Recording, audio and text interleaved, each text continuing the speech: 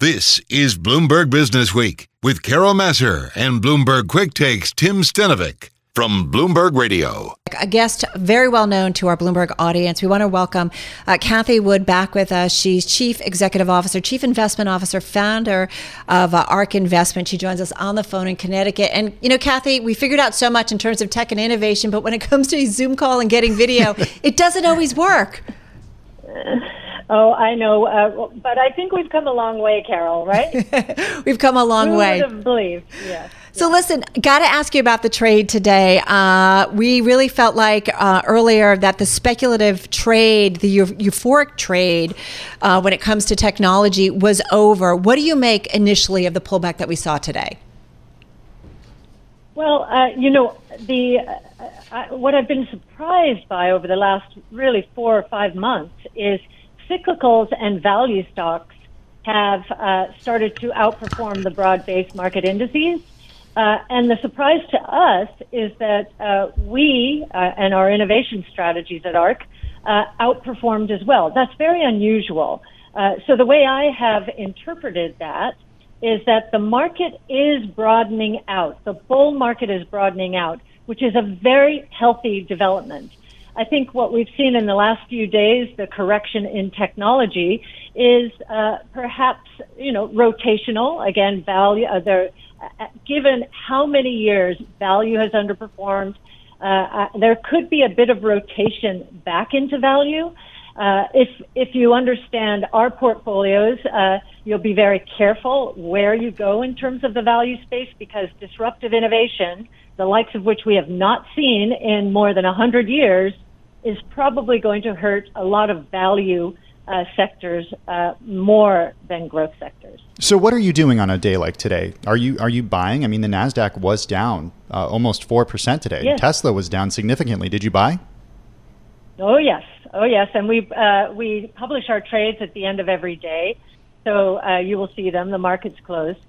We bought a lot of Tesla today across any strategy that holds Tesla. And we will be publishing in a few weeks a report updating our thoughts about Tesla, our excitement about the potential of a ride-hailing service as a bridge to an autonomous service, and the higher odds that autonomous is going to happen for Tesla. And part of the reason for the higher odds is now that Waymo is on the road autonomously, we know it can be done. Tesla has so much more data than Google or anyone else or everyone else combined that we think it's in the pole position. Well, it's interesting too, it's funny, Cathie, people, expecting you to be on, and they were sending us tons of questions. This whole idea of the treasure trove of data that Tesla has specifically, you talk about it a lot. Do other people believe it? Are you seeing other, people kind of put that out as kind of one of the fundamental reasons that you want to own Tesla? It's not just a car company, right? It's a technology company. It's a battery company. Is that thesis of it being a data company getting a lot more recognition? We do not think many analysts or investors are giving Tesla credit for autonomous. If they were, the stock would be a lot higher. What we do think they're giving Tesla credit for increasingly is, its electric vehicle franchise and how far ahead of the competition Tesla is when it comes to battery technology, to artificial intelligence, both in the form of chips, through the data collection. We think 30 billion plus miles compared to Google's 30 million-ish miles, and still over-the-air software updates to change performance. It's remarkable that more are not on board, even the last one yet. So I think its franchise has legs here. So how does that translate into market value for Tesla? How much more opportunity is there? How much more opportunity is left for this run-up to continue? Well, I'll give you a sense of, and this is from our Big Ideas 2021. You can get that on our site, ark-invest.com. We believe that the autonomous market, so the ride-hailing market, but autonomous, will be a $7 trillion revenue opportunity. And right now, the ride-hailing companies, human-driven ride-hailing, their market cap probably cumulatively is around $200 billion globally. If we're right, Tesla is in the pole position in the United States to become the autonomous taxi network. Autonomous is going to submit to natural geographic monopolies. So in the U.S., our confidence in Tesla has gone up the more we understand about autopilot and the more data. It's 1 to 1.5 million robots out there, including my Model 3, are collecting to inform its artificial intelligence engine. So that $6 to $7 trillion market, we think, is going to be more in the developed world, ironically, than in the emerging markets in terms of value, for reasons we can get into if you would like. So the U.S. could be a third to a half of that market. So think about that, $3.5 trillion opportunity, and it's going to be more of a monopoly than I think most investors and analysts understand right now. Cathie, I want to go back to kind of bigger, broader market today for a moment, if I can, because you've talked a lot about the reflation trade and how rising rates and a rotation to value, that this could be a challenge to your investments. Are we done with those challenges, or do you think what we saw today, we're going to see continue of the tech trade under pressure? Well, I don't know how long this rotation will continue. All I do know is that we have a 5-year time horizon, and all of our price targets are 5 years out.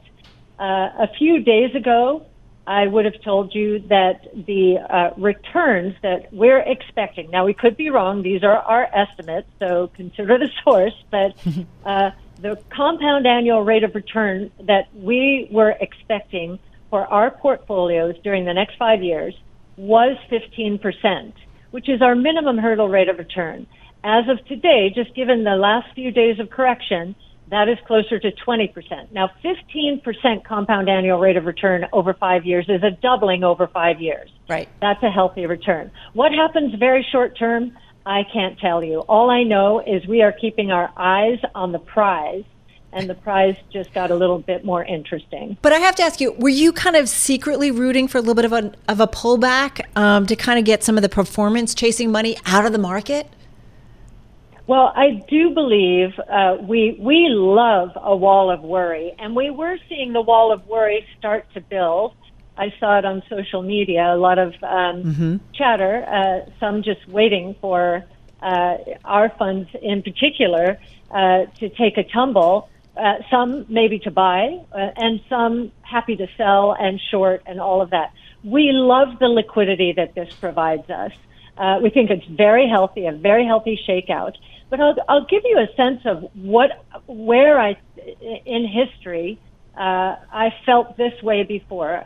In 1996, we were in a very interesting market. Alan Greenspan was the Fed chairman, and he at the time warned all of us against irrational exuberance. And many investors were just beginning to understand how the internet was working and what the interesting applications were going to be. We had another 4 years of a move, which when you think about that time, that move was too much capital chasing too few stocks too quickly. The technologies weren't ready. The costs were way too high for most of what we're seeing today. But all the seeds for what we're investing in were planted back then.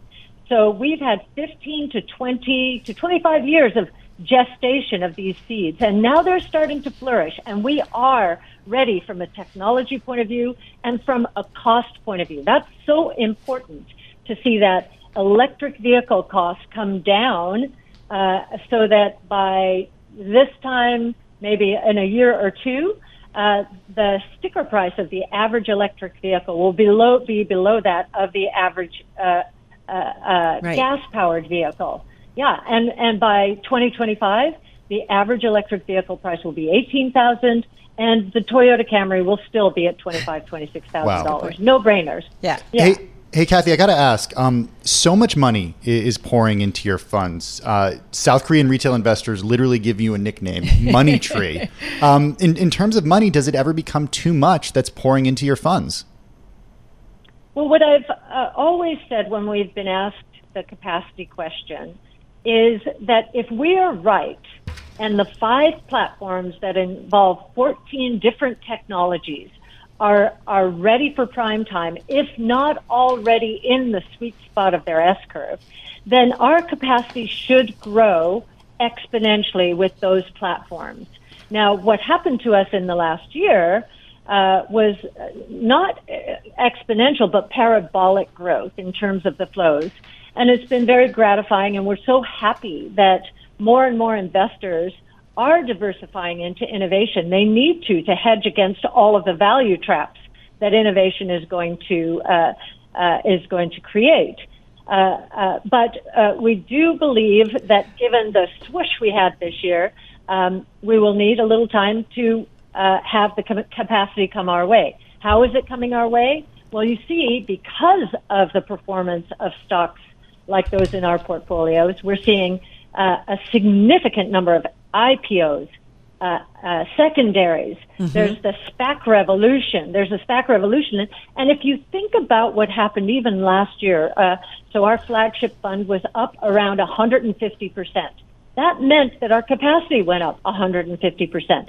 If you look at our performance since for the past 5 years, our performance of the flagship fund is up 1,000%.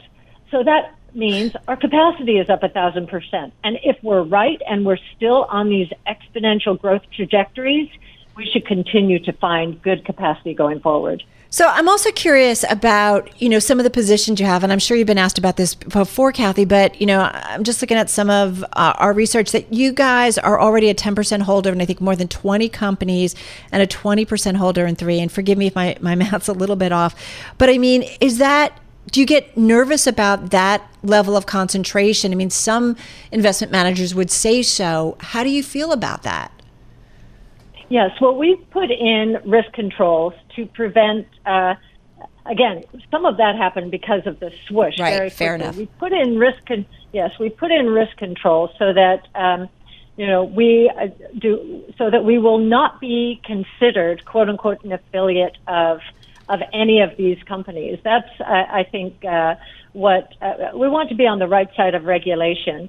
And so you will see fewer and fewer names over 15%, let's say, going forward, especially as many of our companies are issuing, are doing secondaries, importantly. And the reason they need to do them is often in the world of disruptive innovation, and particularly because of artificial intelligence. The companies that invest the most aggressively today are going to have a higher probability of winning winner-take-most markets, like I just described, autonomous taxi networks. And so they have to fund. Last quarter, Tesla did another $5 billion in equities. And so, again, bringing more capacity. It is doing so well, though, that we think it will not have to do much more in the form of equity or fixed income funding in the future. Hey, Cathie, one story we saw play out in 2020 was the so-called Robinhood revolution, the rise of the retail trader. What do you think of young people getting involved in the market right now? What do you think of the access that they have on an app like Robinhood that makes it really easy and frictionless to buy, sell, and trade? You know what? I think it's wonderful. Many people worried about, especially during the GameStop controversy, worried, was the little guy going to get hurt? If a person doesn't know enough about options or equities at all and is just following the crowd, it wasn't going to take long for them to learn a very important lesson. And so I think many have learned very important lessons. What is happening now, I think, is delightful for a couple of reasons. I remember when there was no Robinhood and when social media was not much of a big thing, getting my children interested in investing in equities was very difficult, very difficult. Now, while some people may argue that it's gamifying the space, it also teaches investors lessons very quickly. So a lot of individuals who moved into GameStop or AMC or Bed Bath & Beyond, all of the usual suspects, they learned that they weren't on the right, those companies are not on the right side of change. And there was, that there was going to be a significant correction.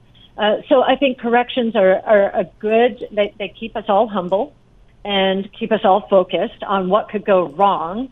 They create a wall of worry, which the strongest bull markets I've been in are built on top of walls of worry. Mm-hmm. And I like the fact that there are more concerns now about valuations, about inflation, about interest rates. I like the fact that there are these worries, but I also like the fact that the markets are moving through this pretty feel like efficiently almost. Very efficiently. If you looked at the trading in Ark's ETFs this today and yesterday, I think if we had told market makers and authorized participants and ETF providers generally that we were going to see 35 to 40 million shares of our flagship funds trade in one day, they would have said, okay, that would blow up the system. It didn't. It was very efficient. I know, and there's options trading around our funds as well. Right. And the only thing I will say there, as a note of caution, is we do have a 5-year time horizon. Options players do not, and you can get hurt badly. Especially given our time horizon. Which is great for the retail investors. We only have a few minutes left, so I'm going to kind of do a little rapid fire with you and go through some things. There is a question coming in from Twitter who says, how does Cathie quantify risk in emerging tech and differentiate them from the rockets that just take off? Just quickly, your thoughts on that. How do you do that? Yeah. Well, we use Wright's Law. We center our research on something called Wright's Law, which says for every cumulative doubling in the number of units produced, costs decline at a consistent rate. So we watch it for those companies that are creating the technologies and make sure that they are riding down the cost curve so that they're finding new sources of demand as they go forward. There are some companies that try and milk the technology. We saw Illumina try to do this over the last 4 years, and they've lost the plot. And other sequencing players are starting to encroach upon their territory. They're still very strong, but they should have continued riding down that cost curve aggressively. Competition comes very quickly, so those in the lead need to keep driving the competition. I got to get your thoughts on Bitcoin right now. What are you thinking? We just got notice that Square bought $170 million worth of Bitcoin in the most recent quarter. Thoughts on Bitcoin? Yes, we're very positive on Bitcoin. Again, very happy to see a healthy correction here. No market is straight up. Everyone should know that. Everyone should have some dry powder for days like these, and I've been saying that for a while. We see so many use cases of Bitcoin, but probably the most important use case is an insurance policy around the world against confiscation of wealth, and that can happen in two ways. It can happen with inflation.